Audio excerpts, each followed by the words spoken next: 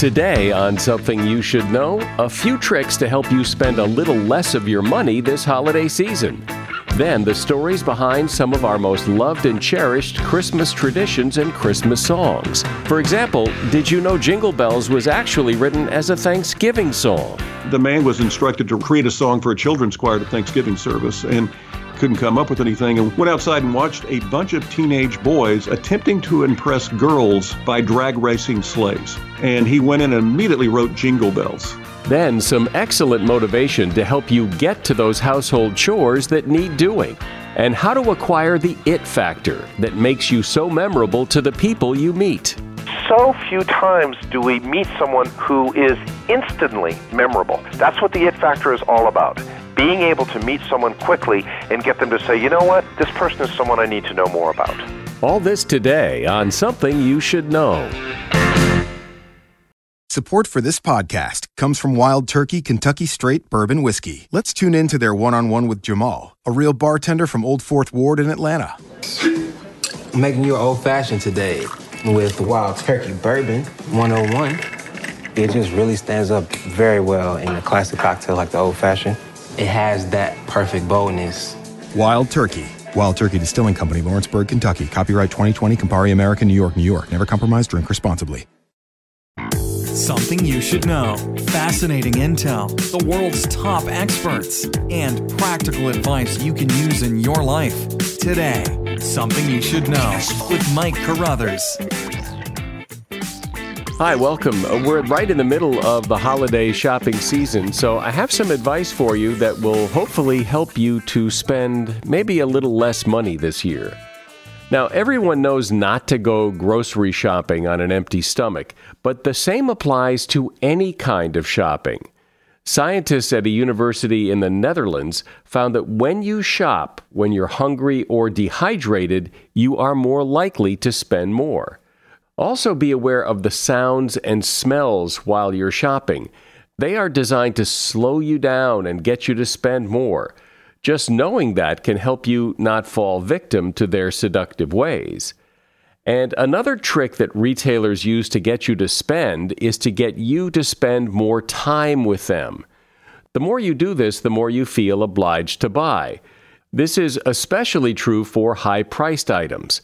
The salesperson may show you a family photo to help you identify with them and feel like you're friends. So you're better off to cut the chit-chat, keep the conversation to a minimum, and keep it focused on whether this purchase makes sense for you. And that is something you should know. Every year around this time, people in the U.S. as well as people all over the world engage in their favorite holiday traditions. The same ones their parents engaged in, as did their grandparents, and on and on. We also listen to and sing the same Christmas songs every year, over and over again. So where did these songs and traditions come from? In many cases, the backstories are really interesting, and someone who's researched and written about them is Ace Collins. Ace is the author of many books, including Stories Behind the Great Traditions of Christmas and Stories Behind the Best-Loved Songs of Christmas. Hi, Ace. Welcome. So let's dive in here because there's a lot to cover. Let's start with the tradition of kissing under the mistletoe. Where did that come from? Well, I think the mistletoe tradition is fascinating because why do we have this plant during Christmas that's essentially a makeout plant? I mean, why do you have that? And it really goes back to over 1,000 years when the early missionaries were going to reach the Vikings. And the Vikings looked upon the mistletoe plant as this incredible plant. It was able to grow out of dead wood in the wintertime because they believed trees died in the wintertime and spring back to life. And the early missionaries actually just kind of used that as a religious symbol where the mistletoe plant represented Christ being crucified on the cross, came back to life. The green represented eternal life, red represented blood of the sacrifice, and the white represented the purity of Christ. Well, when these people converted to the Christianity, what they did was they brought the mistletoe plant with them and put it over babies' cribs and other things to represent their faith. Well, they also wanted their bride and groom to be married under a symbol of faith, and so they were married underneath a mistletoe plant. Well, what happens at the end of a marriage even 1,000 years ago? People kiss. Well, today, the only thing we remember about the mistletoe plant is the kissing part. So today we think of Christmas as pretty much a religious celebration with a lot of commercialism thrown in, but that ultimately it is about the birth of Jesus, and it is a time for being thankful and helping and giving. But it wasn't always like that, right? Before 1830s and 40s in the United States and England, Christmas was Mardi Gras on steroids. It was a drunken party where gangs of men would roam the streets singing the carol, "We Wish You a Merry Christmas," and they would plug in whatever they wanted in the verse. It wasn't figgy pudding. It would be ale or money or whatever. And it was kind of like trick or treat. If you didn't give it to them, they would do damage to your home. And so New York police, Boston police, and others actually had extra forces out at that time to protect people. What happened? Well, in the United States, a man wrote a wonderful poem for his children celebrating the Eastern European family Christmases. And that poem he called A Visit from St. Nick, and it was published in newspapers locally first and then around the country, and it turned the focus on children in the United States, and in particular St. Nick visiting children. We know that poem now as "'Twas the Night Before Christmas." Within 10 years, department stores had caught on the fact that, hey, we can make money by advertising Christmas gifts for children, encouraging people to give gifts to children at Christmas. What did that lead to? It led to churches, which usually stayed closed on Christmas Day, opening up their doors and having Christmas celebrations because the violence was gone, the drunken revelry was gone.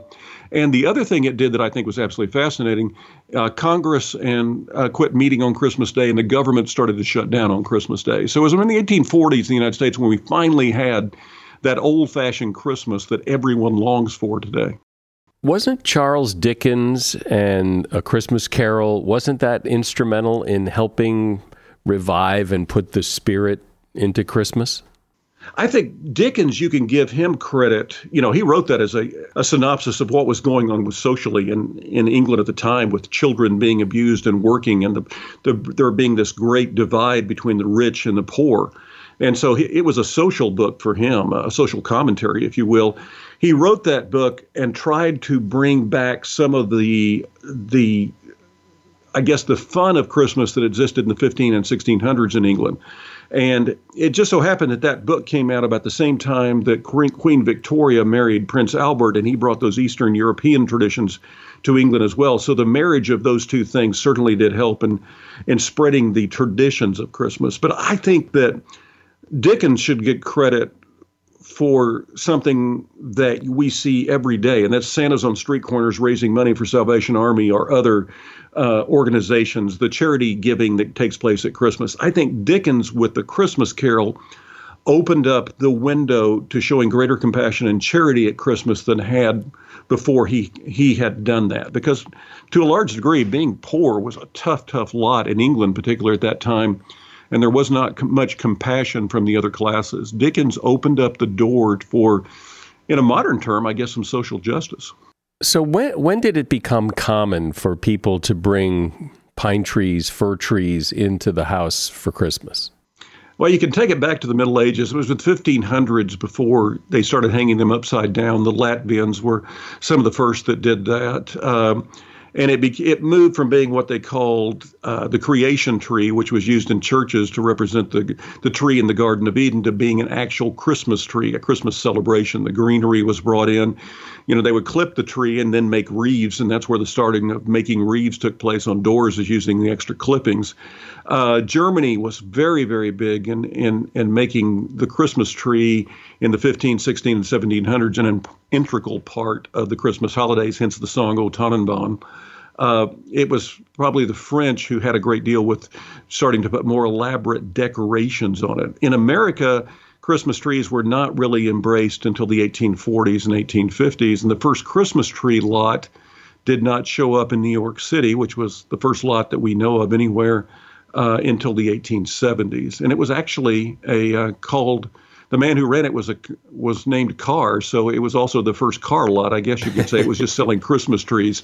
And did people put ornaments on them right away, or some kind of decorations on the trees once they were brought into the house? Probably the Vikings did some. They were also hanging carvings of the nativity scene on trees in the 1500s, and the nativity scenes in people's homes go back to 300 and 400 and 500 AD. So those were probably the very first ornaments. But it was glass ornaments made in Germany that were the first ornaments that were sold to actually hang on trees. Before that, there were homemade pieces of paper or popcorn or strung berries. And so it was about 250 years ago when the glass ornaments started to really take root in Germany. And it was after the Civil War when they started selling glass ornaments in the United States. They were imported at first, then companies like Shiny Bright brought them out in the 1900s in a more cheaply packaged mix where the people in middle class could buy them. Before that, it was strictly for the wealthy. What's the origin of poinsettia plants and its relationship to Christmas? It's a plant that the Aztecs and others used for years and thought of as magical. And there was a story, a fable, if you will, in Mexico about a Christmas Eve service in which a young girl, and this is going to be reminiscent of a song that was written later, Little Drummer Boy, who had a similar experience when that song was written in the late 30s and early 40s. But this was a little girl who had nothing to give for the babe in the manger. And so she brought in this plant, and when she set the plant at the base of the crib, the plant magically turned red, the leaves did. And that was the legend. And then the ambassador to Mexico heard that legend, saw the plant. His name happened to be poinsettia, and he brought it back to the United States and started marketing the plant after growing it in nurseries. And so it was in the mid-1800s was when the poinsettia really took off as being an important part of Christmas. And it's one of the few traditions, by the way, that was actually born in North America. All the rest mainly come from Europe. What about Santa? Where did he show up from? You can trace Santa's roots to St. Nicholas of Bari, Nicholas of Bari, who was a Catholic priest, then later a cardinal. He wore red, obviously, as a cardinal, so that's where the red connotation comes from. And he actually spent all of his ministering to the poorest of the poor, and he would bring gifts to young girls who didn't have money for a dowry so they could get married. And he would leave those gifts, ironically enough, most times in stockings that hung by the fire anonymously. And so they would get up in the morning and they would find this change and realize they could get married, which before they couldn't without that dowry. And hence, there is the beginning of putting gifts in stockings by a fireplace. Now, the only reason the stockings were at a fireplace, it was a convenient place to leave the gift, because they only had one pair of stockings, most people did. They washed them and hung them up by the fire to dry overnight. If there weren't stockings there, he left coins in shoes. He had such a dramatic impact on children that they started celebrating St. Nicholas Day not long after he died, and that was 1700 years ago. The Santa Claus we know today looks very different than the Santa Claus that you're talking about from years ago. So I want to talk about that in a moment. So Ace, the Santa Claus we know today, the jolly old soul with the red hat and the red coat and the long white beard, he first appeared, as I understand it, in a Coca-Cola print ad some time ago when Coca-Cola commissioned this illustrator, I think his name was Sunbloom, to create this image. But Santa Claus was looked at and imagined as very different prior to that, right? Before that, Santa Claus was pretty much pictured as being more of a tall, thin man in kind of maroon or earthen tones. That's how Nast drew him in Harper's Bazaar and other magazines back in the 1800s. So Sunbloom definitely created the Santa Claus that we celebrate and see everywhere today, and that was done within the last 100 years.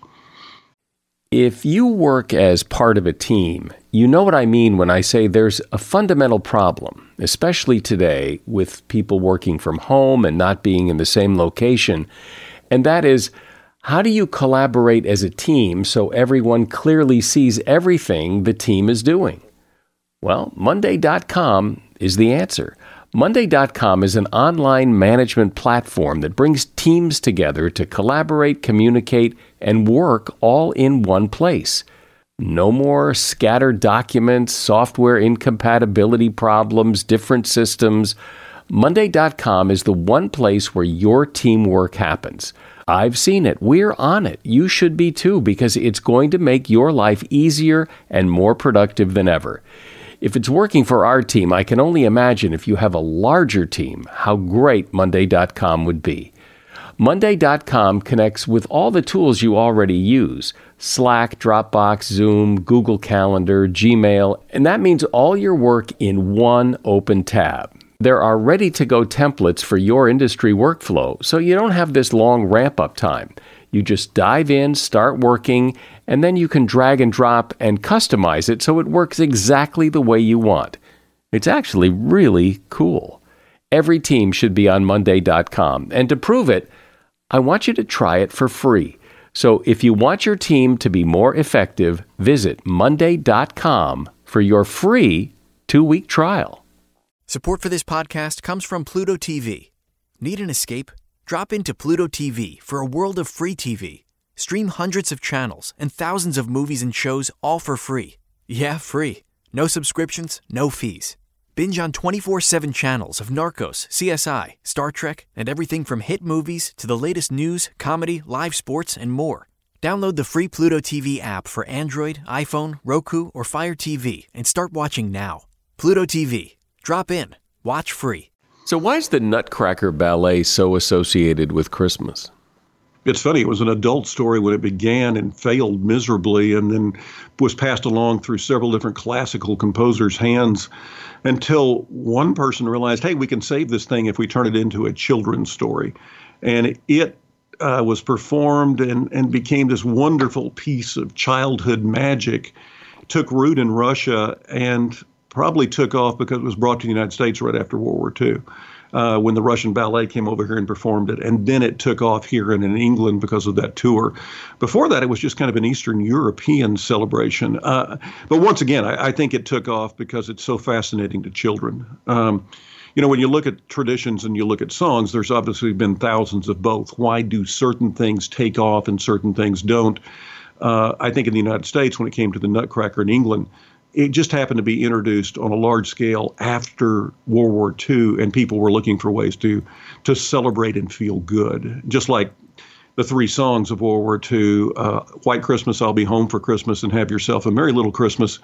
We still embrace those today, but I think we embrace them probably because they were released during World War II, when the words and the message found in those songs was much more meaningful when families were separated in a conflict that involved people who may or may not come home, a life or death conflict. If those 3 songs had been introduced in another time, would we still be singing them today?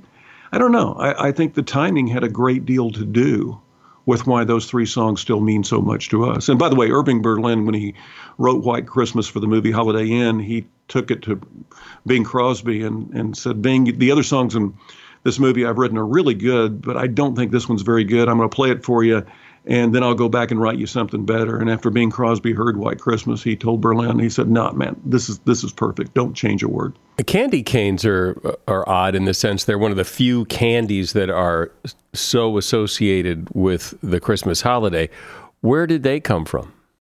Candy canes were originally introduced to the Christmas celebration to keep children quiet. There was a choir master in Cologne, Germany in 1630 who had a real problem. Every year when they gave the Christmas celebration at the church and the service was a couple hours long, it was the children's choir that began everything. And then they had to sit for the next hour and a half up there in the choir loft and behave, and they never did. They were just like children are today. They got fidgety. They started kicking each other. They started passing notes or whispering. He was trying to come up with some way to keep them quiet. And he walked by a candy store and saw these sticks, peppermint sticks, if you will, and was wondering, maybe I can use this. But he knew that the church would frown upon him giving candy to children to keep them quiet.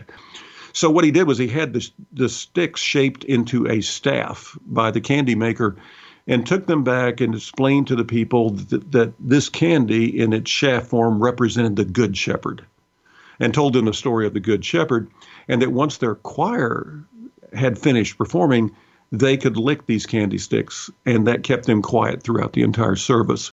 So when did people start sending Christmas cards to each other? When did that catch on? Well, it caught on in the United States in the 80s and 90s when it became cheap to mail letters, but it was actually introduced about the time that Christmas turned into a family celebration in England. And there's a man who was just way too busy to answer his mail during the Christmas season. And old Henry knew that if he didn't answer that mail, Henry Cole did, that he was in trouble because it was a bad slight not to answer mail in Victorian England. I guess it's kind of like not responding to a text today. People start wondering, well, are they mad at me? What did I do? Well, he couldn't respond to all the letters he had gotten, so he went to an artist and had them paint a Christmas scene of a group of people around a table with a goose on the table and all the things that you think of as Dickens. And then he took that, put it on cardstock, folded it, and had printed in on the inside another picture and also greetings for the holidays. And he sent that to all of his friends who he didn't have time to answer their mail personally that Christmas season. Within the next year, 8 or 10 of those friends went to the same printer and had those same cards made again for them. And suddenly, Christmas cards became a way that the wealthy, for the next 40, 50 years, corresponded with each other during the Christmas season. With the advent of cheap color printing in the 1880s and 1890s, you ultimately had people of all sorts sending Christmas cards during the holidays, and it really took off about 1900. Let's talk about Christmas music. And, one of the things that interests me about Christmas songs is there aren't a lot of new ones. I mean, every once in a while, like Paul McCartney or the Eagles or Wham kind of sneaks into the mix and people start listening to that. But year after year, it's the same Christmas song sung by the same people, Nat King Cole, Bing Crosby, Brenda Lee, Bobby Helms. It's all the same Christmas songs every year, year after year. Yeah, I think that if you look at the songs that were introduced in the last 30 years, Mariah Carey's All I Want for Christmas Is You will probably stick around. Mark Lowry, when he wrote Mary Did You Know, it was such a unique viewpoint song, a brilliant concept, will stick around. But you're right, very few do. When you look at the nature of Christmas music, the song that we sing still at Christmas that goes back in a complete form to performing it just as it was performed 1,200 years ago is O Come, O Come Emmanuel. So that's our oldest complete carol. It probably wouldn't have stuck around, but it was discovered in the 1800s and reprinted at that particular point, and people caught on to it. It was so easy to sing. You look at other songs like Silent Night, it was a stopgap measure when a priest had an organ that died and he had based his entire service around music, went to his friend, the school teacher, and Joseph Moore told Franz Gruber, I have nothing. And Gruber offered to play guitar for the service, but the music they had picked out didn't work with it. Moore had written a song 2 years before, not as a song, but as a poem. When he had been visiting his uncle, he found that, they set it to music, and Silent Night became known as the song that saved Christmas in Oberndorf, Austria, really about 200 years ago. Joseph Moore used that song as a stopgap measure. When the man who fixed the organ came by and then was playing the organ later, when he got it working, he asked Moore, what did you do for Christmas? Well, Moore sat down at the organ and played him Silent Night and sang it to him. The man who fixed the organ jotted down the words and remembered the melody, and that was it. Silent Night should have gone away. It should have never been heard again. But 30 years later, this priest, Moore, is walking by a church in one of the large cities in Germany and hears his song that was performed as that stopgap measure, wondering, how in the world did these people hear my Silent Night? Come to find out, this man who fixed the organ had become the Johnny Appleseed of Silent Night and had taken it all across Europe, every place he was fixing organs, and taught it to everyone. And so here's a song that should have been heard once and put away that has become the most sung song at Christmas. The best-selling song, by the way, is White Christmas, but the most sung and recorded song is Silent Night. And the thing I find the most interesting about all of this, the church in Oberndorf, Austria, where Joseph Moore led a choir singing Silent Night for the very first time, is named St. Nicholas. Do you own or rent your home? Sure you do. And I bet it can be hard work. You know what's easy? Bundling policies with Geico. Geico makes it easy to bundle your homeowner's or renter's insurance along with your auto policy. It's a good thing, too, because you already have so much to do around your home. Go to geico.com to get a quote and see how much you could save. It's Geico Easy. Visit geico.com today. That's geico.com. Hey, I'm Kat Lasso. I'm Xavier Jernigan. And I'm Speedy Morman. And together, we're the hosts of Spotify's new morning show, The Get Up. Every day, we're bringing you the biggest news stories and pop culture headlines. Ooh, and the conversations you need to be in on. Okay. Don't worry, if you're not a morning person, we're doing the work for you. So just search The Get Up, hit play, and listen up for everything you need to know. With a playlist made just for you. Listen now for free, only on Spotify. It does seem that some of the Christmas songs that hang around and have hung around are very simple, like Jingle Bells and We Wish You a Merry Christmas, and they couldn't be simpler, but they last forever. Yeah, and Jingle Bells is another weird one that shouldn't be associated with Christmas.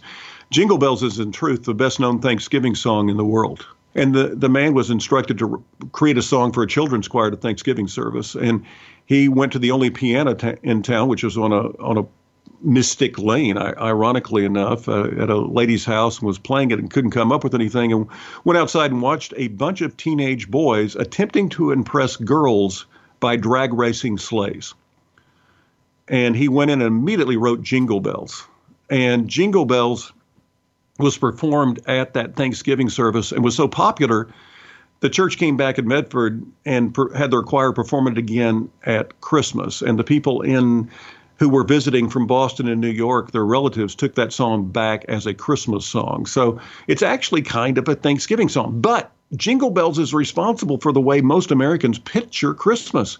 We picture one-horse sleighs. Currier and Ives later painted those scenes.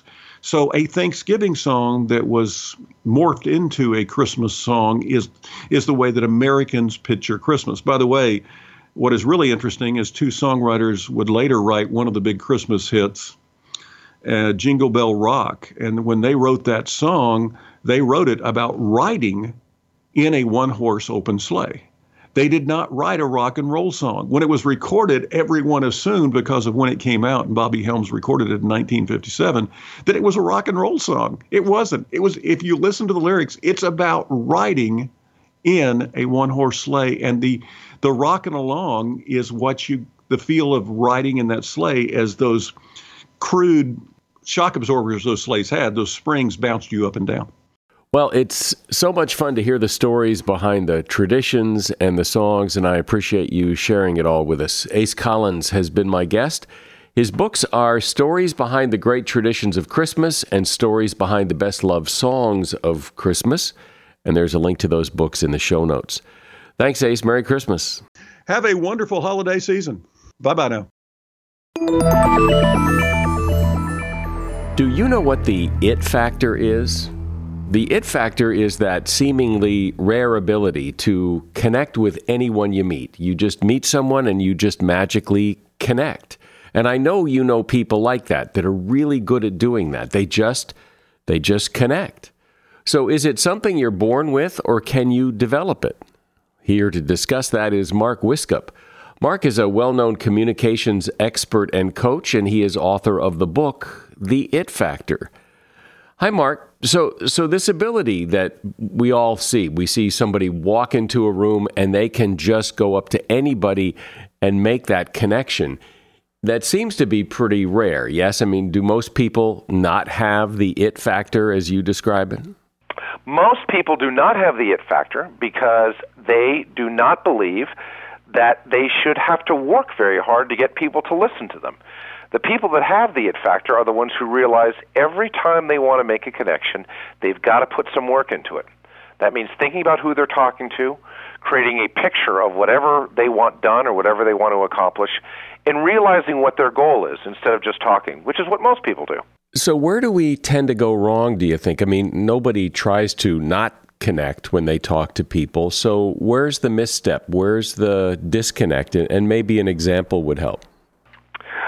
Someone who will introduce themselves and tell you their title and proudly say they're the assistant vice president of the Southwest region for whatever company, and they think that's going to have an impact on you. My guess is that never makes anyone's day to meet the assistant vice president of the Southwest or Southeast region. What they'd rather hear is what you do, exactly what you do for your customers, how you make them happy, and maybe they'll want to be your customer after that. And we've all had that experience of meeting someone and they introduce themselves as the senior vice president in charge of whatever, and we don't know what it means. We don't know whether we should be impressed by that or not. And there's a reason for it is when we go to networking events, a business networking event, you'll meet people and everyone is there to meet each other. But so few times do we meet someone who is instantly memorable. Not because of any beauty or handsomeness they have, but rather because it's easy to connect with them and easy to talk to them. That's what the it factor is all about. Being able to meet someone quickly and get them to say, you know what, this person is someone I need to know more about. When you say that we have to put more effort into it to connect with people, what does that mean? More effort into what? Into saying more, listening more? What exactly? When you first meet someone and you get that question, what do you do? It's elevator pitch time. It is the time when it is your turn to tell them exactly how you can make an impact on others. You can either give your title at that moment, or you can tell them who your customers are and how you help them. That takes more work. It's much easier just to say what your title is, but to say, my name is Mark Wiskup. I'm an accountant. Let me tell you how I helped my last client. Let me tell you the type of clients that I help. Oh, and then what do you do? Tell me about your clients. So it's that back and forth between sharing about why people give you money and then ask people why others give them money.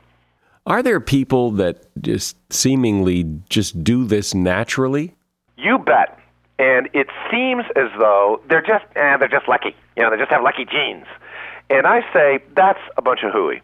They are working hard from the moment they hit the room. Now, we see these people at cocktail parties or at networking events, and they're almost like gadflies. They go from one group to another, and it's always a little brighter at that group. And sometimes we'll watch them and say, oh, they're just lucky. They're just a natural smoozer. I say that's not true. I say they're thinking of the people they meet. They're trying to build connections. They are working hard, and they're doing more than just giving, what's up with you? Nothing. What's up with you? They are telling something significant about something that happened to them, and they're asking other people about what's significant with them as well. So they're not the people who say, hey, how's it going? Oh, pretty good. Hey, how's it going with you? Oh, yeah, not much. Yeah, and if you can't say something better than that, my feeling is stay at home. You can say that to the cat or the television set. Much better to say, tell me a really significant thing that happened the last couple of weeks in your business. And some say, well, I don't know, let me think. Well, suddenly, you've touched them. You've intrigued them. You've made them think about what's interesting about themselves. Once they say it, once they tell you, well, geez, we got a new customer last week in Kansas City. I never thought we were going to land him. Well, how'd you get it? What did you do? Well, I had to get on a plane to actually meet with him, but it was great. I'm going to keep doing that. Then you are entitled to share something about yourself that relates to that.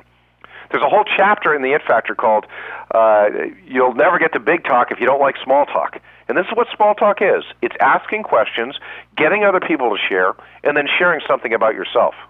But just to be clear, though, I mean, I can imagine being in a situation of meeting someone I've never met before, and if they said to me, so tell me something significant that happened in your business in the last week or two, I mean, that's coming on a little strong, I think. I agree with you. That was the scenario where two people know each other. No, what I'd rather have you say is, tell me what you do, and then they'll give you their title. The next question for someone you've never met before is to say, tell me who your clients are. Why do they hire you? Most people will go on and on about that and feel very flattered by that question. It's much better than saying, what's the gross revenue of your business? How many offices do you have? That's all easy. But tell me about your clients. What do you do for your clients? Why do they pick you instead of someone else? People will go on and on and on, and they'll feel that connection from you.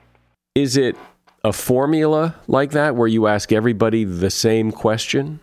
The first question should always be, tell me what you do, tell me who your clients are. That is a great formula, and it's one I use every single airplane I get on. It's never failed not to work. People love talking about the people that hire them. Then Say, what is it that makes you different from other companies? Why do your customers hire you instead of someone else? By the time you get past those two generic questions, you're going to get pretty deep into their business, and it'll all seem customized.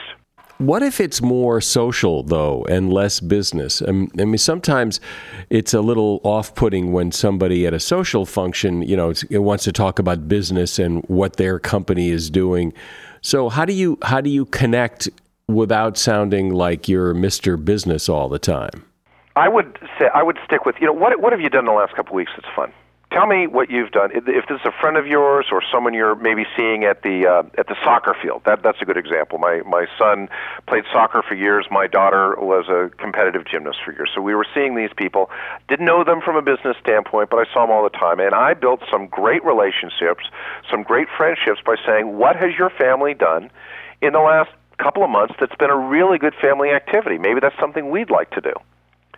And then they might tell you something they did at church or something they did with Cub Scouts, and then you can share something you've done. Oh, we did something like that, or I tried that, it didn't work out, and then you're sharing back and forth, and suddenly small talk becomes very significant. You're building a connection and making a friend, and that is something that's a good thing. Listening to you have a lot of energy and enthusiasm in your voice and about this subject. So I would imagine that level of energy can really help or hurt, yes? You either have to be up for this or don't. My feeling is, if you don't want to engage, don't go to the cocktail party. Don't go. Stay home.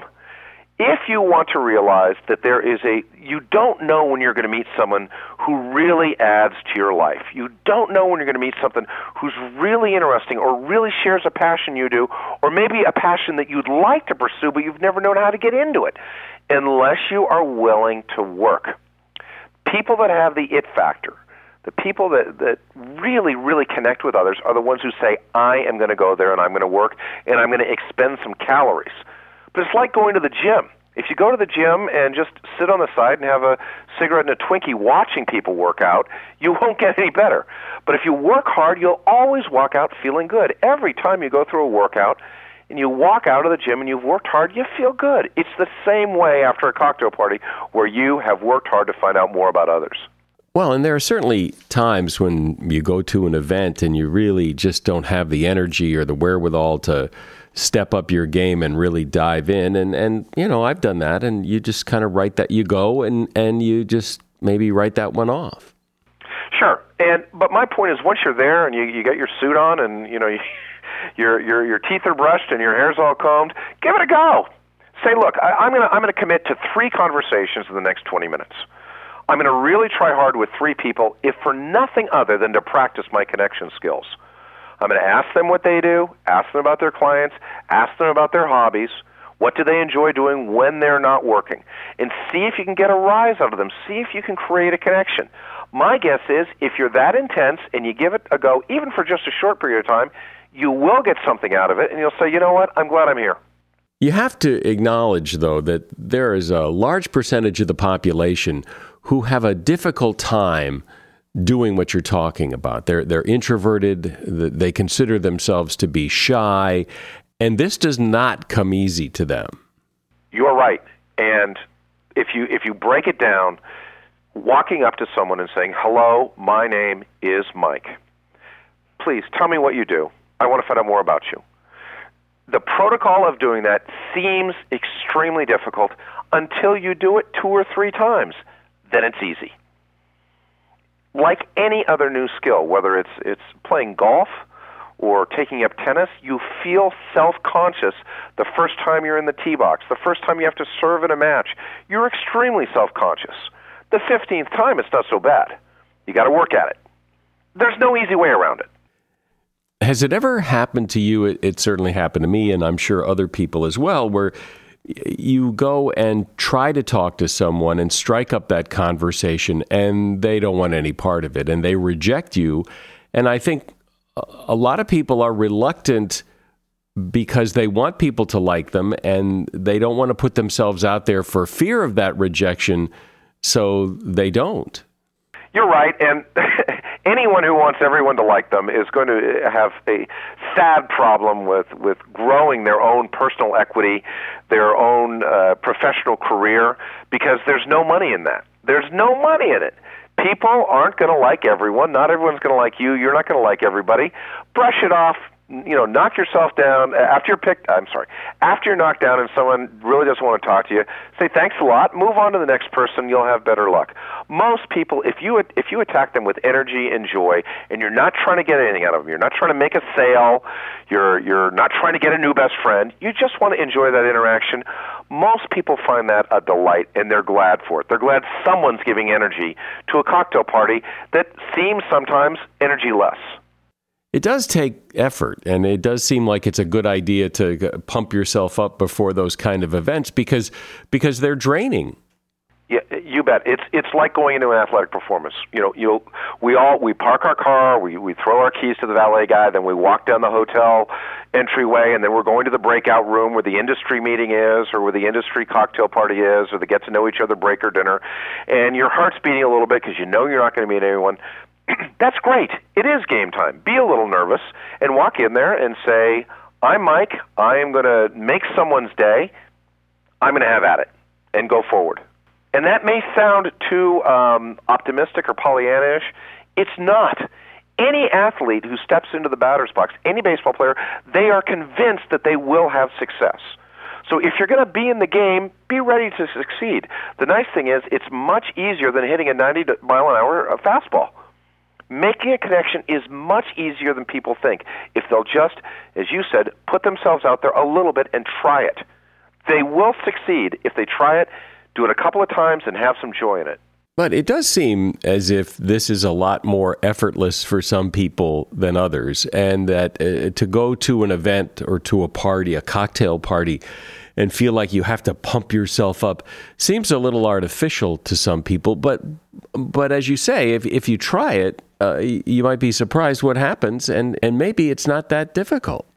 It's not, and then once you've opened the other person up and they're talking to you and you're talking, and maybe they'll introduce you to someone who's in the room that they know very well, and then suddenly this cocktail party that you had dreaded going to is over a little too quickly, and you're into the dinner program and you've exchanged cards. That's a great moment.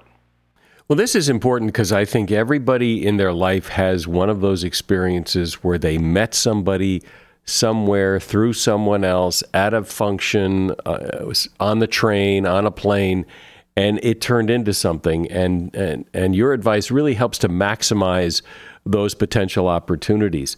Mark Wiskup has been my guest. He is a communications expert and author of the book, The It Factor. There's a link to his book in the show notes. Thanks, Mark.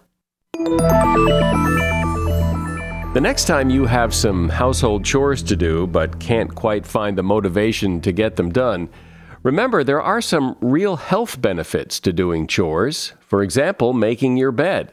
Starting your day with a freshly made bed is what Charles Duhigg, author of the book The Power of Habit, calls a keystone habit, one that has a ripple effect to create other good behavior.